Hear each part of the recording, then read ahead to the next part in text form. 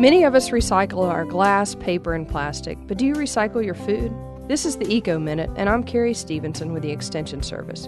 Kitchen waste, including fruits, vegetables, eggshells, tea, and coffee filters, are perfect additions to a compost bin. For a successful compost bin or pile, choose an area outdoors that is easily accessible from the yard and kitchen.